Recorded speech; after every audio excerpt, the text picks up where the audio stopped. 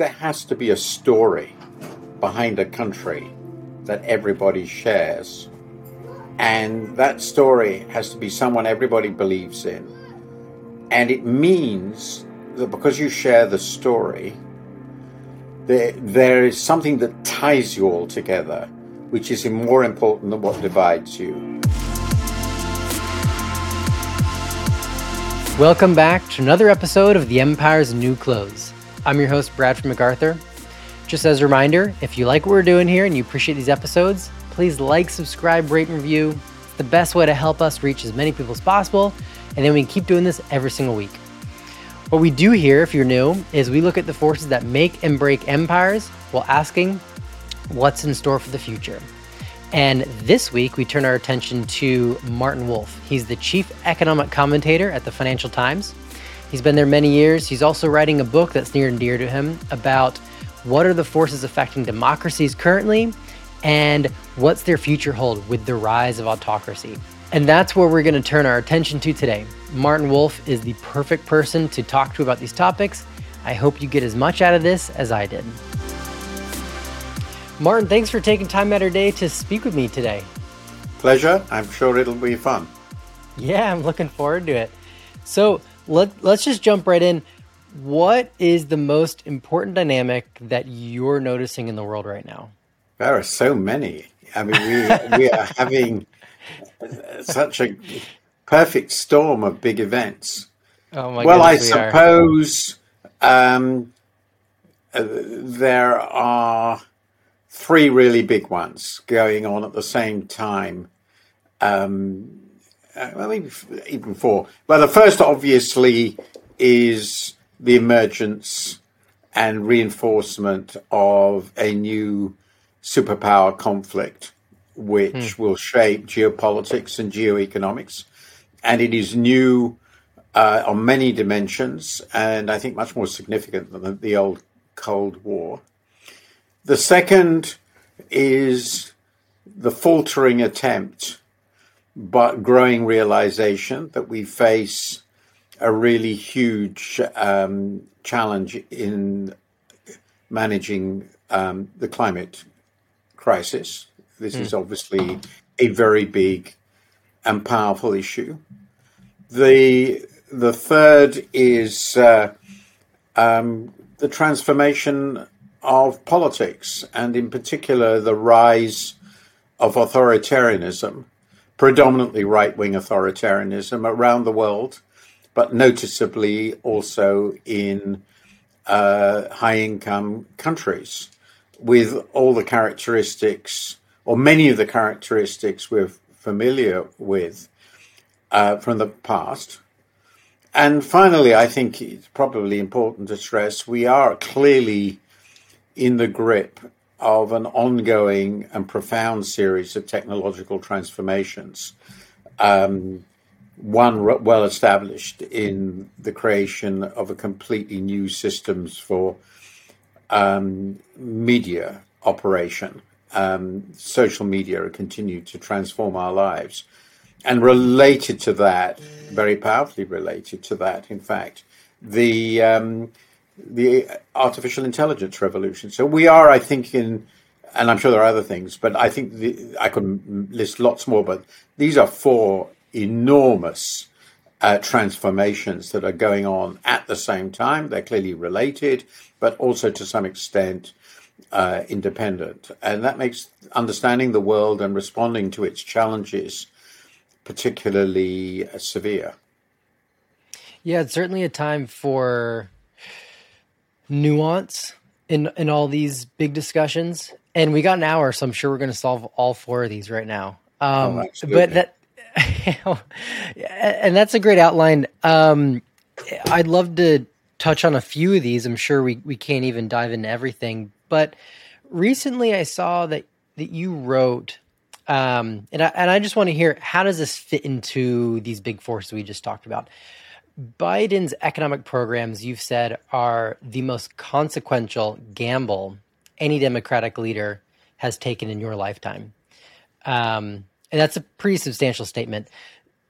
So can you unpack that a little bit for us, and then also perhaps fit it into these big picture dynamics going on?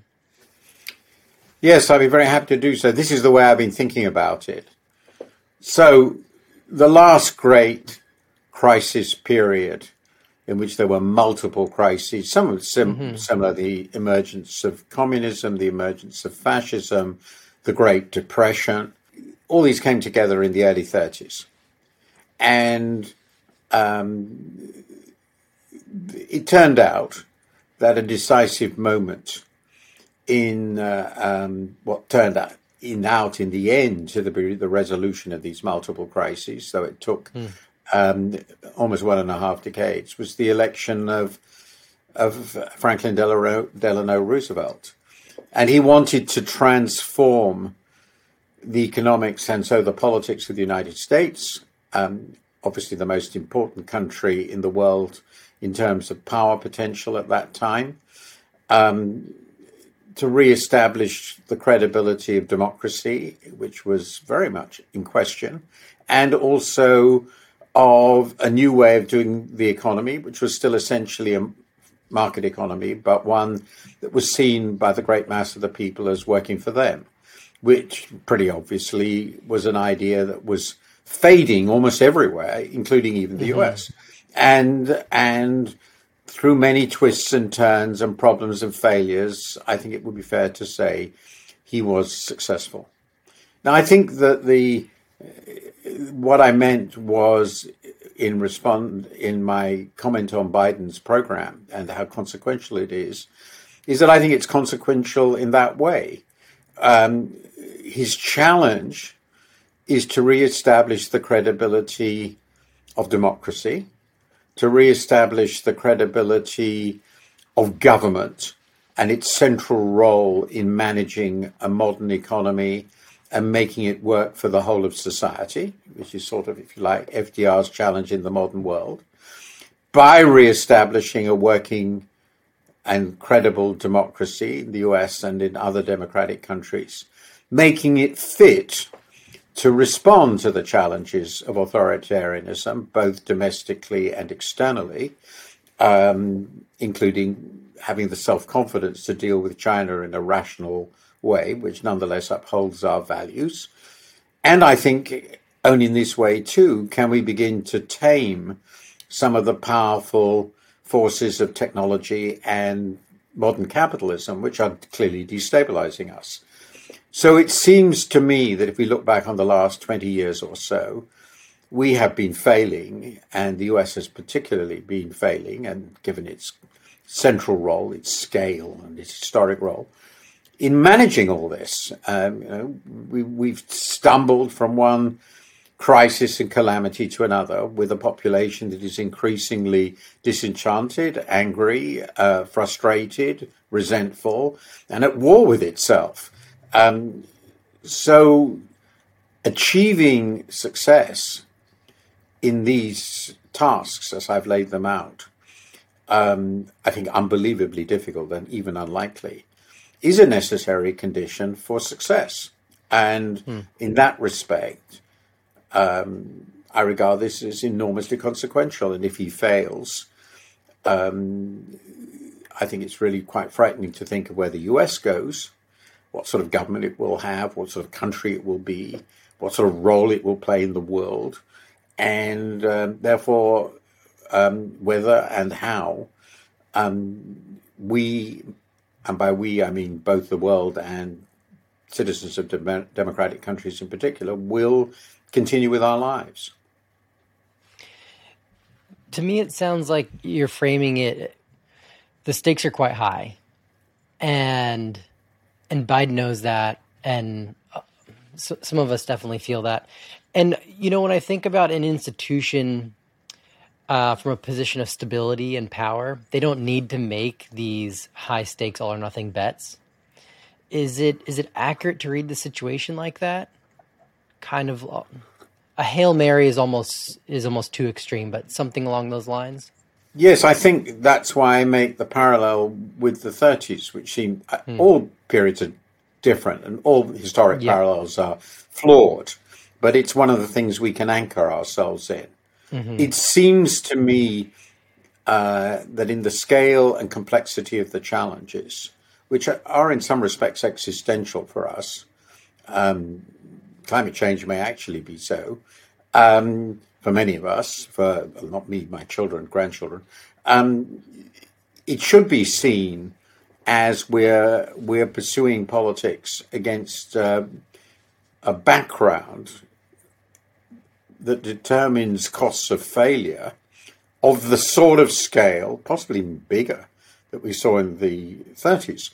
And that wasn't the case since then. I never felt in my life, I was quite aware, I rarely felt in my life that we were facing a challenge of this proportion. And when I did feel it was just one of them. So, for example, I remember fairly well the Cuban Missile Crisis. I was 16 at the time, so old enough to be aware that if this went wrong, we were going to have nuclear war. That seemed pretty scary. Though it turned out I was underestimating how close it was. I sort of assumed they wouldn't do anything so stupid. But it was one event. The 70s with the two oil shocks and the inflation was also very disturbing and destabilizing, but it was on its own to some degree. One didn't then feel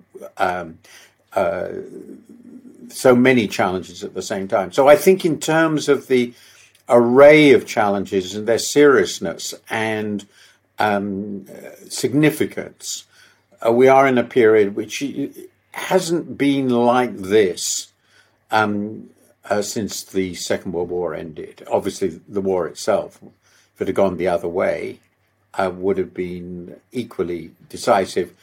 I wasn't alive at the time. My father tells me he never doubted that the West would win. And certainly when the US was engaged in the war, became engaged, that seems pretty plausible. So, yeah, I think this is, we are actually living, maybe a great danger for someone, particularly someone who's oldish, to think now, but it's almost the opposite. I have never thought quite that now is the moment in the way that I think now, and I've lived through a lot of moments. So I think this is a really big moment in terms of what we confront and the penalties and dangers of doing it wrong. It's real interesting. I wonder, when I think about, do we get this? Do we get it as a collective? And on one hand, I feel like no, on the most part, we don't understand how high the stakes are. But another part, it feels like we do, because the moralizing and the culture wars are so passionate and so intense. It's almost this dichotomy of, on one hand, everyone feels it, whether they could put words to it or explain why they feel or observe the things they observe. But on the other hand, everyone's fighting for their own little piece of something instead of this collective vision of we need to come back together as a whole. How do you think about that when this idea of do we get it? Do we understand the stakes are so high? I think it's pretty clear, I think, that we don't get it, or at least we don't get it in a way that is useful. We are divided more than we're united. And that is worse. So if we take the view, which I think is the right one, it's a realistic view, that in the end, state power is a central factor. Human beings are organized in hierarchical structures called states, and that's where most of the organized power is. Obviously, there are very important other actors, but leadership comes from political processes and always has, as it did in the 30s, for good and ill. Then the problem, and certainly the US is the central player in this, or a central player. Then one pretty obvious difference is that for various reasons, the reformers of the 30s had obtained an overwhelmingly dominant political position. So though he made terrible mistakes and important mistakes and ran into significant opposition, the FDR controlled Congress and the presidency for famously 4 terms. He had the capacity to act. I mean, in fact, that was rather a unique period. By and large, overall, the US has been quite successful in dividing powers, but at that crucial moment, as was the case for different reasons during the Civil War, leadership was in the hands of somebody who knew how to act and was given the capacity to do so. Now, our situation now is very, very different, as you yourself have indicated, just looking at it from outside. As you indicate, the US is deeply divided politically, socially, culturally, in different ways economically too, also in race and gender terms. Above all, it seems to me, race. And there is no unifying consensus, no unifying, and therefore no unifying political force. I mean, Biden's problem is that he has many problems, but he's confronting a deeply, an almost perfectly divided Congress with very limited capacity to act. That's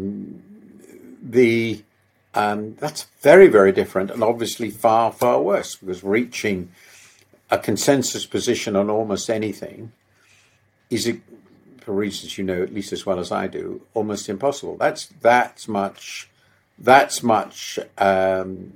worse. I think there are other aspects which are much better. I think the enemies we have among countries, or that can be identified as enemies, are far more manageable in the sense that they can be dealt with than Hitler or Stalin. You know, we're not facing people like that. You know, Xi Jinping is not even Mao. I think international relations are relatively handleable compared to what must have looked horrendous in the 30s. But the domestic politics look terrible. And I think some of the challenges we confront, COVID is rather different, I think, manageable. But climate is the sort of challenge which we've never confronted before as a species and requires a sort of response over so many decades with such unanimity that it seems somehow inconceivable. So if we compare it ourselves now with where we were, in some respects we're in a better position, but in some quite important respects, in terms of the challenges and our ability to coordinate ourselves, we are in a worse shape. Mm-hmm. Well, speaking of those divisions, I'd like to connect it to the elections we've had and looking forward to 2024 especially. And you've pointed out in some articles, and many other commentators and writers have done so as well, that there's a complete split between belief in whether voter fraud has occurred, whether it contributed to Trump's loss. And so that, of course, defines, well, the division, but also the right. And then I'd like to also point out, even 2016, you know, it doesn't matter where you fall on that. It's almost irregardless of the truth, because in a post-truth world, it's what I believe is the truth as opposed to what is right. And so the left believes that Russia and China interfered with the election. So you have almost two parties now that are primed to distrust election results. And you've also written that both groups feel that to subvert elections is fine as long as it puts the right person in power.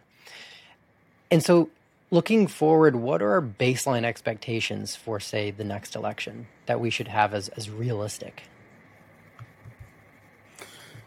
Well, I think you're asking a really, really big question.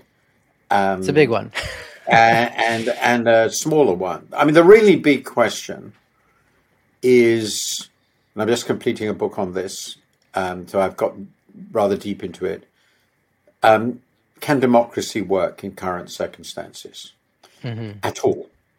Now, if you read, and I spent a lot of time reading people who study democracy deeply and are very committed to it as an idea, they all sort of agree, which is pretty obvious, that a necessary condition for having a democracy, something that is a legitimate democracy in which voters choose their leaders, is that whatever the rules are, the elections are fair in the sense that every vote that is cast legitimately is counted, legitimately and according to the agreed rules, and the person or people who win the most votes win, and both sides accept that the winners are the legitimate holders of whatever office they won.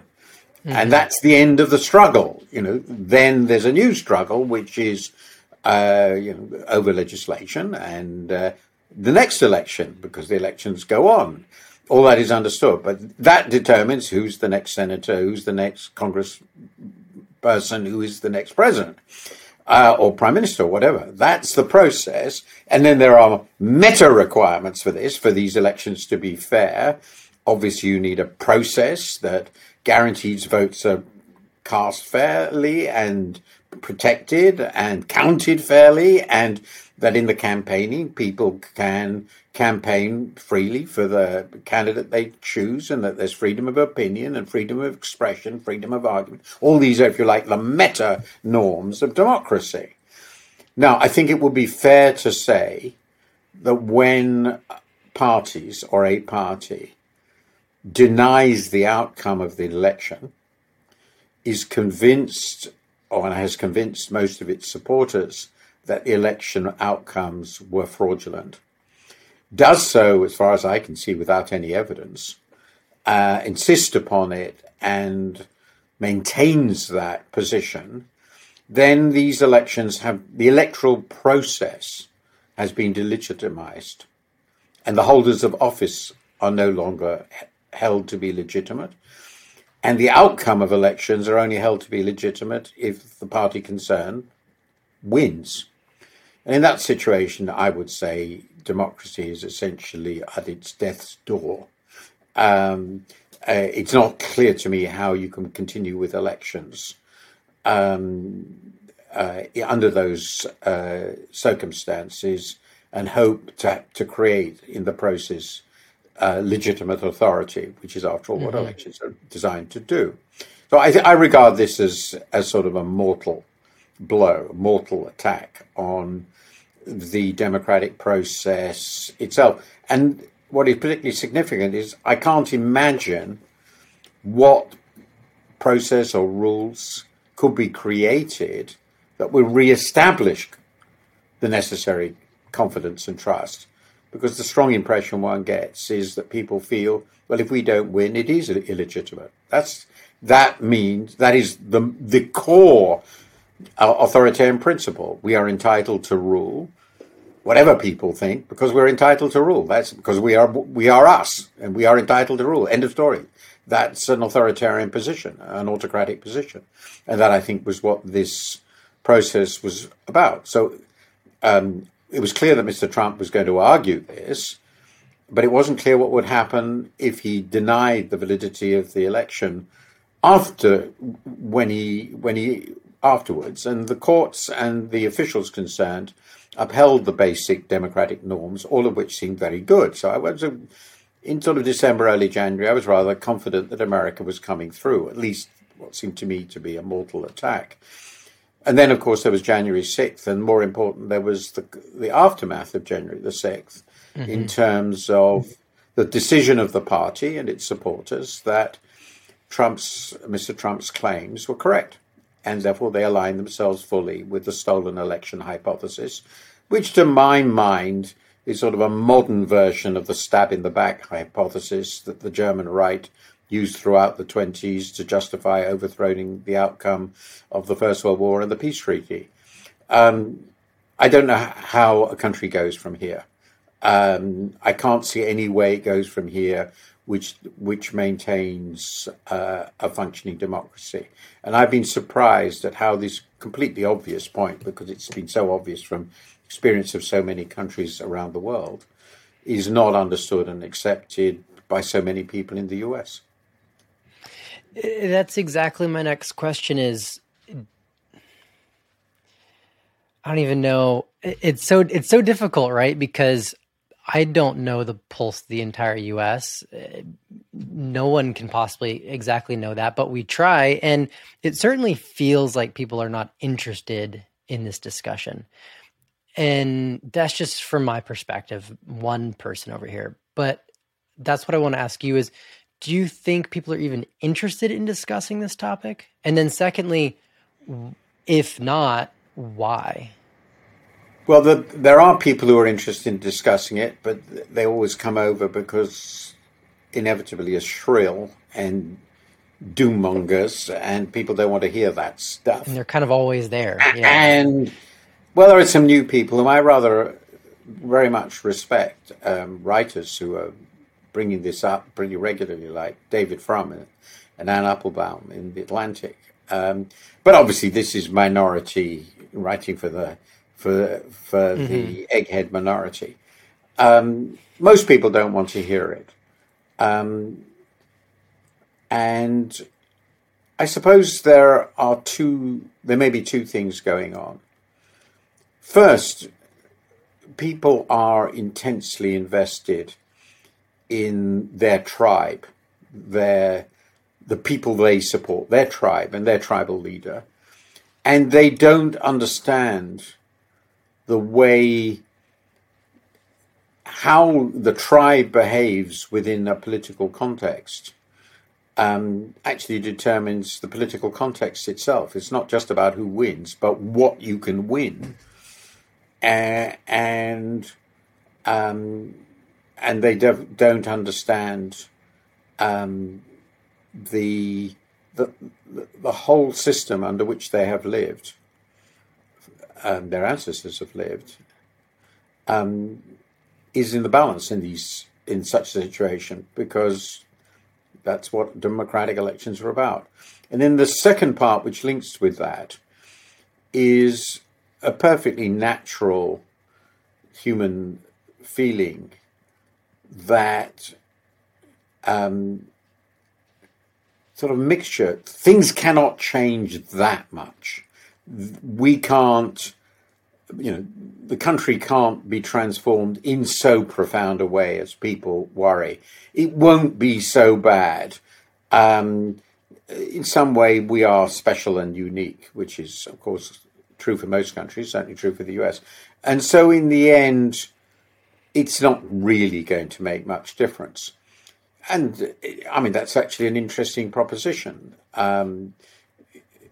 If the US moved into a situation in which you had rulers who were in important respects operated without constraint, and who could manipulate elections effectively at will, and could, but they wouldn't be able to do anything because there are some very important rules, norms, bulwarks against this.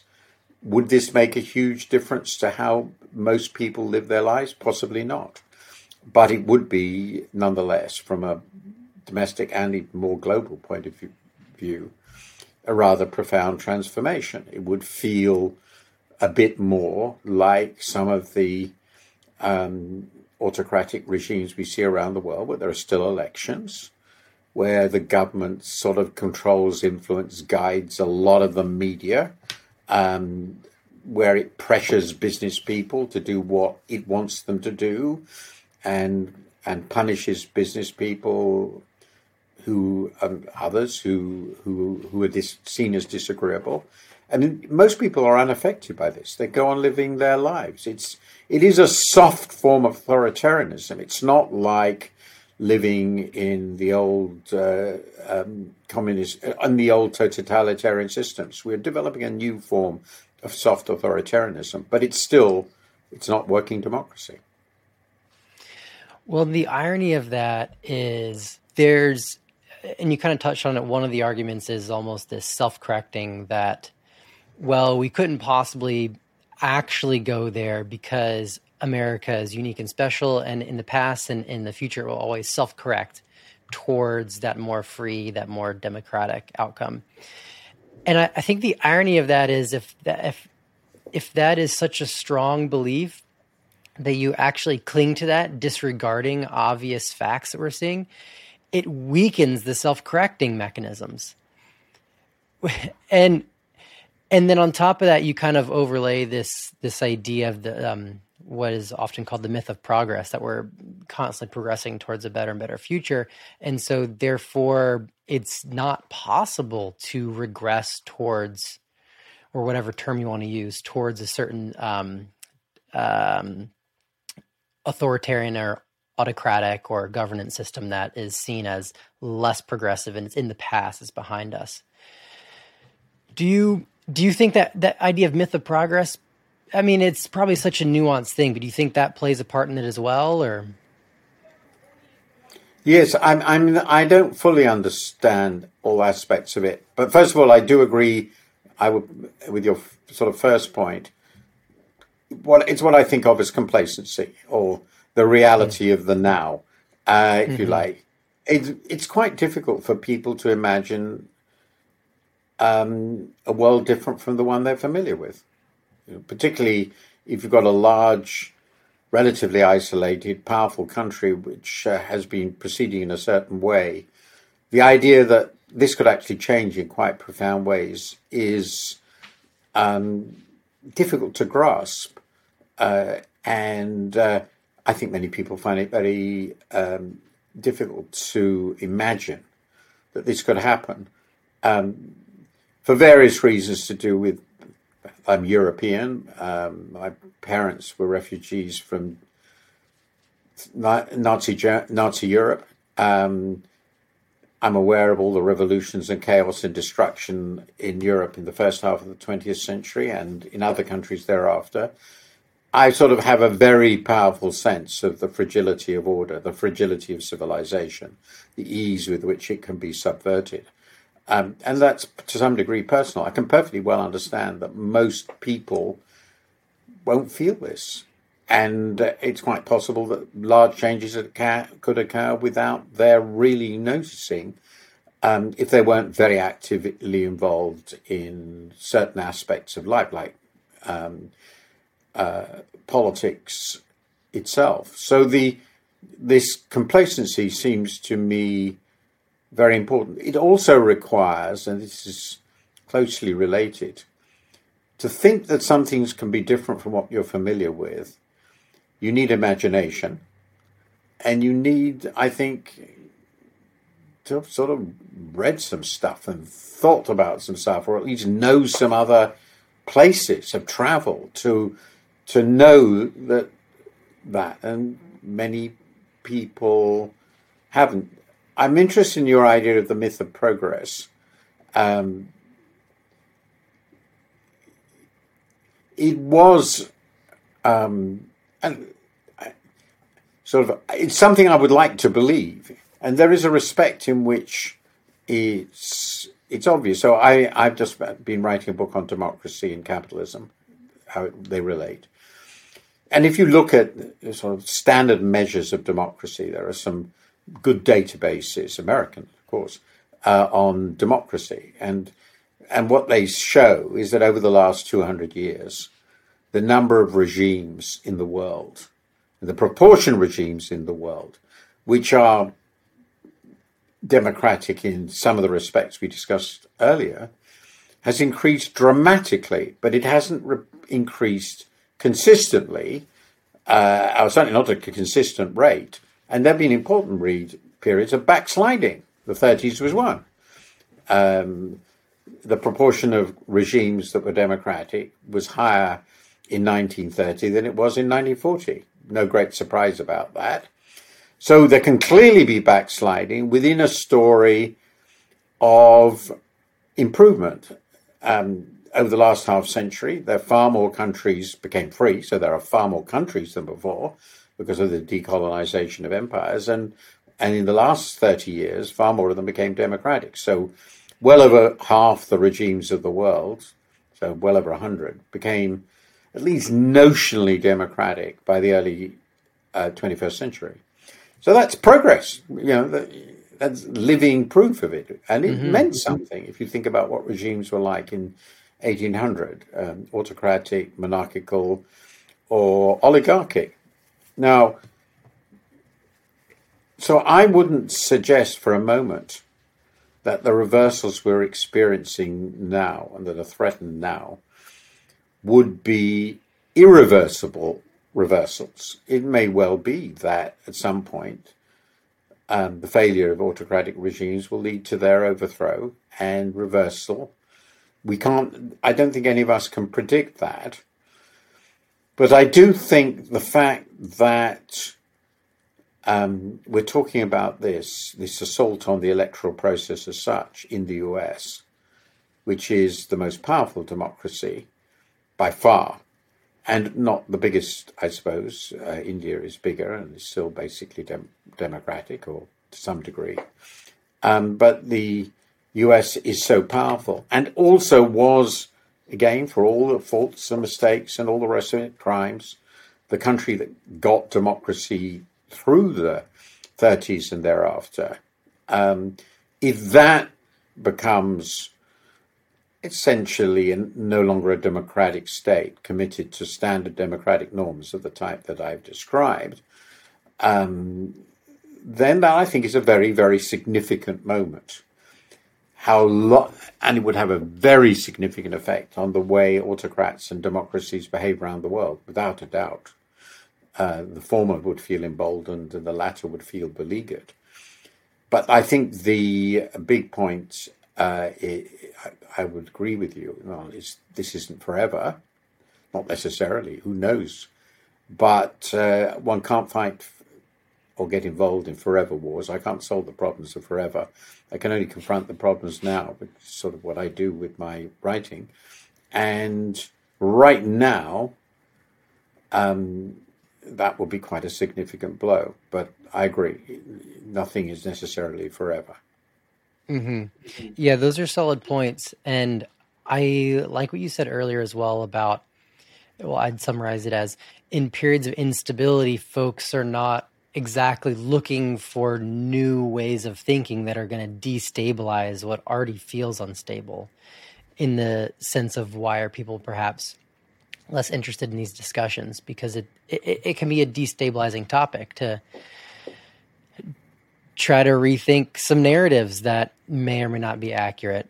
And you know, taking that further into, you've written a lot about recently the rise of autocracy globally. Can you fit that a little into the economic story, and perhaps, or I'll just give it to you kind of open-ended, why are we seeing a rise of more and more autocracy globally? Yeah, I think that's, in a way, the most difficult question. And I think the stories are complicated. In many cases, it is possible, but maybe too easy, to identify groups, important groups, who feel that they have been economically disadvantaged or lost economic position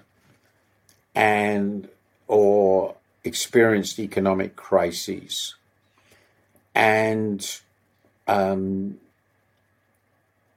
they want the restoration of economic order and prosperity and economic optimism. So I think, and that's not just true in the developed world, it's, that's certainly true, I think, in Turkey. Before Erdogan got into power, basically the secular politicians lost all credibility in the way they managed the economy. Similarly with the botched Russian transition, that's pretty clearly the case.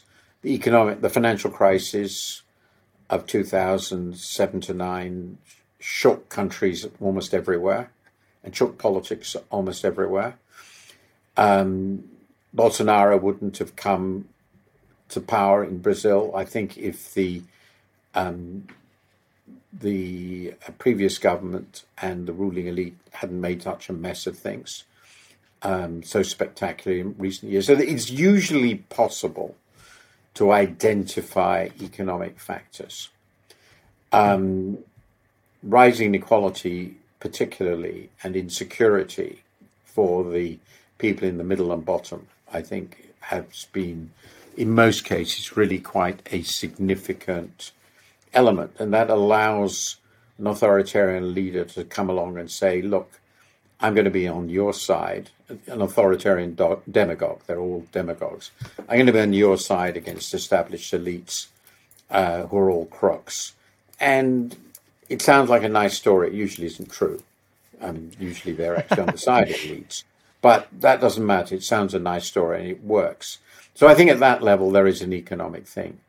But there are other things often going on. A sense the right attracts people in the middle and bottom because they feel that established ways of life and their position associated with established patterns of life and culture are under attack. So there's often a culture war element. You can see this again and again. In Turkey, it was over Islam, and the conservative in India, a central element has been Hindu pride in the sense that the Hindus have been despised by secular people and minorities, particularly Muslims. There's often a backlash against quote unquote progressive cultural movements. So that's often an element too. There's this cultural dimension which is aligned and allied with this grievance over economic forces. And I think we can see that in most countries where populist, demagogic, would-be autocratic forces have come into power. And the specifics vary. What there has to be alongside those elements, and I tend to think economics has been particularly important in established democracies like ours, there has to be a talented populist political entrepreneur, if you like, who can play these tunes well. The tunes of resentment, usually nostalgia, often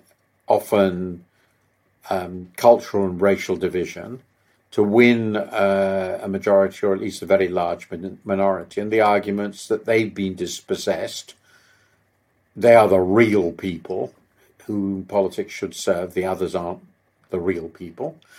And if they put their absolute trust in this leader, he, and I think it's always been a he, interestingly, these sort of leaders have always been men, will, if they give them all the power necessary, be able to solve all their problems and make America great again, or which is such a wonderful example of the nostalgic slogan, which is basically a statement, you love the 1950s and I'll bring it back.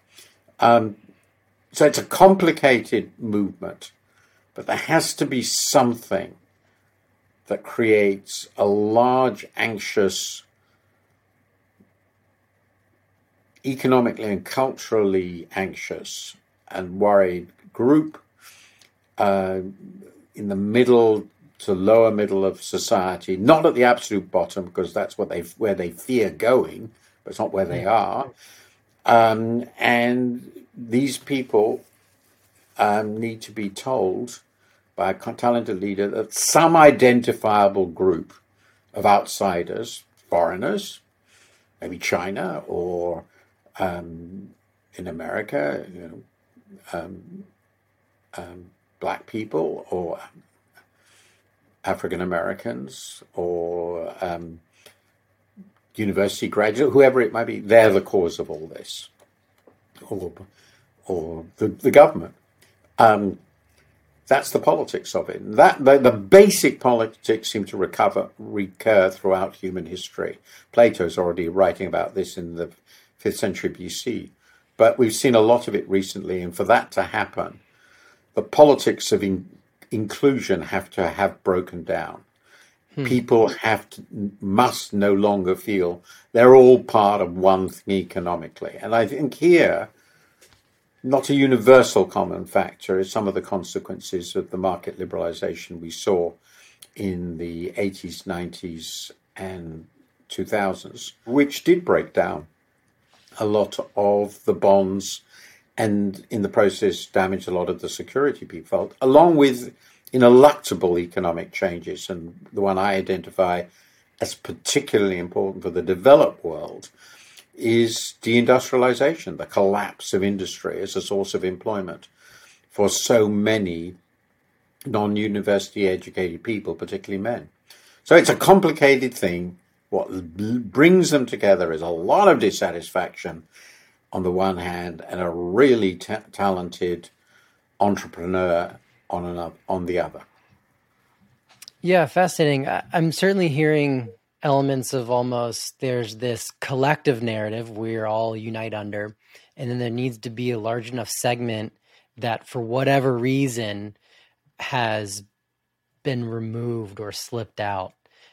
And that almost makes sense in the specific example of the US of everyone's fighting for what they believe is the most true version of America. No one's saying like, I want to be Mexico or I want to be Canada or I want to be a different country. It's we need to get us back to the true ideals of America and some point to this and some point to that, because it kind of speaks what you're saying. We're almost trying to get back to this unified vision. We just disagree on what that vision is very, very passionately. And you mentioned culture wars. And so, we got to let you go here in a second. So just the last question here is what are those fundamental drivers of these culture wars? Is it simply that as well? Or are there kind of a few different things going on? Well, I think I like the way you put it. The way I thought about it is there has to be a story behind a country that everybody shares. And that story has to be someone everybody believes in.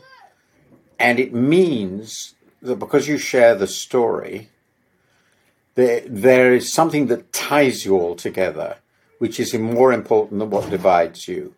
And if you feel that, then you can live with the results of elections. To take the example we started off, you feel, okay, the Republicans won this time, but they're patriotic Americans, and I'm a patriotic American. They're a legitimate government. That's fine. Let them govern, and we'll get our chance later, and vice versa. And the reason is that what unites you in the end is more important than what divides you. And that's quite a trick to pull off, and it's obviously more difficult the more heterogeneous a society is. So you have to emphasize the story of what it means to be an American. And America has historically been quite good at this, with obviously the radical and crucial exception of race. Although even then, there have been moments when it looked as though a story could be developed. And I think Martin Luther King was a genius in this respect, in trying to create a story which was inclusive, right? Not a story that was exclusive. But democracy is an inclusive system in the sense it basically says, for it to work, we are all citizens of one republic, and we share this bond of citizenship with all other citizens, and we have a common historical story about our past, how we do things today, and where we're going. And great American politicians have always tried to appeal to this. Now, then you come along with the cultural question. And I think the economic question. So if you get a society in which the gap between the wealthy and the majority gets too big, whatever too big is, the plutocracy starts living an entirely separate existence. They're not part of the citizen of the community. They're not really citizens. They're overlords. They're something else, right? It's not really compatible, I think, with the democratic order. It's compatible with plutocracy, which is a different system altogether, as Aristotle told us. So wealth is a very powerful solvent of these bonds. And different, it's clear, unfortunately, racial identity can be. And it's pretty clear cultural values can be. If you think that the cultural values of your political opponents, the way they live in terms of issues like, I'm just giving you an example, religion, obviously, sexual behavior, gender identity, race. I'm seeing that as a cultural thing, which of course it really is. If you see those things as such decisive differences that you cannot imagine the people who hold these other identities and value other behaviors as anything other than evil, then they can't be citizens. They break you apart. And there is a certain sort of political entrepreneur who will say, well, us lot, whoever they are, defined in one of these ways, religion, race, culture, a mixture of them all. We are the real people. We do things the right way. The Conservatives obviously the way we used to do them. And the others are not the real people. They shouldn't have any political rights at all. And that way you end up, let's be blunt, with fascism. And this is where these elements enter into it. And, one's not supposed to do this, but we can't avoid using historical examples. The most extreme example of this, obviously, in world history was Hitler. So these are very dangerous tunes to play, but they emerge quite naturally if the things that bind people together, the story that they tell themselves about who they are, cannot be written in such a way as to embrace essentially everybody in society. When I first visited the States, which is back in the 60s, I felt they had a pretty good story with the terrible exception of race. And then they had the huge upheavals of the civil rights struggle. And many people like me, outsiders, looked at this and said, well, it looks to me as though the US is now well on the way to fixing its last great problem. And therefore, they can now tell an inclusive story about them all, what the values they stand on, individualism, freedom, but also coming together through effective governance arrangements at all these various different levels in a relatively modern state. That's looked like the story. And the moment that I felt this was the moment, in fact, in which that story started to crumble. It's a long-term process, but it seems to me to have happened. In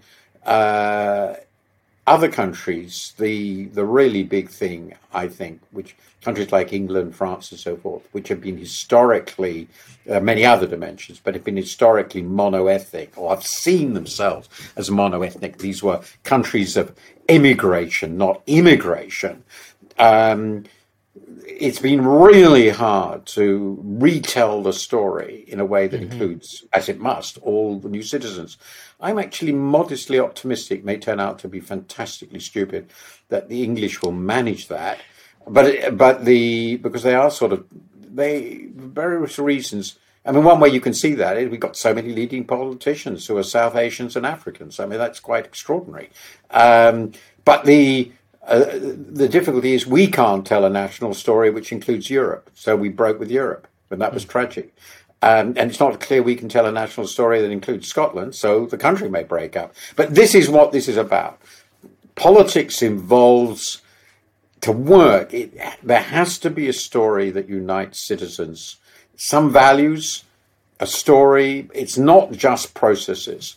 And I do fear now, when I look at what Trump has done, and I look at the way people have responded to his lies and the way the process is working, I just wonder whether this story, this American story, really works anymore. And I know that a lot of my American friends who are very middle of the road people, former Republicans, most of my Republican friends are now former Republicans and Democrats. They're all very worried about this.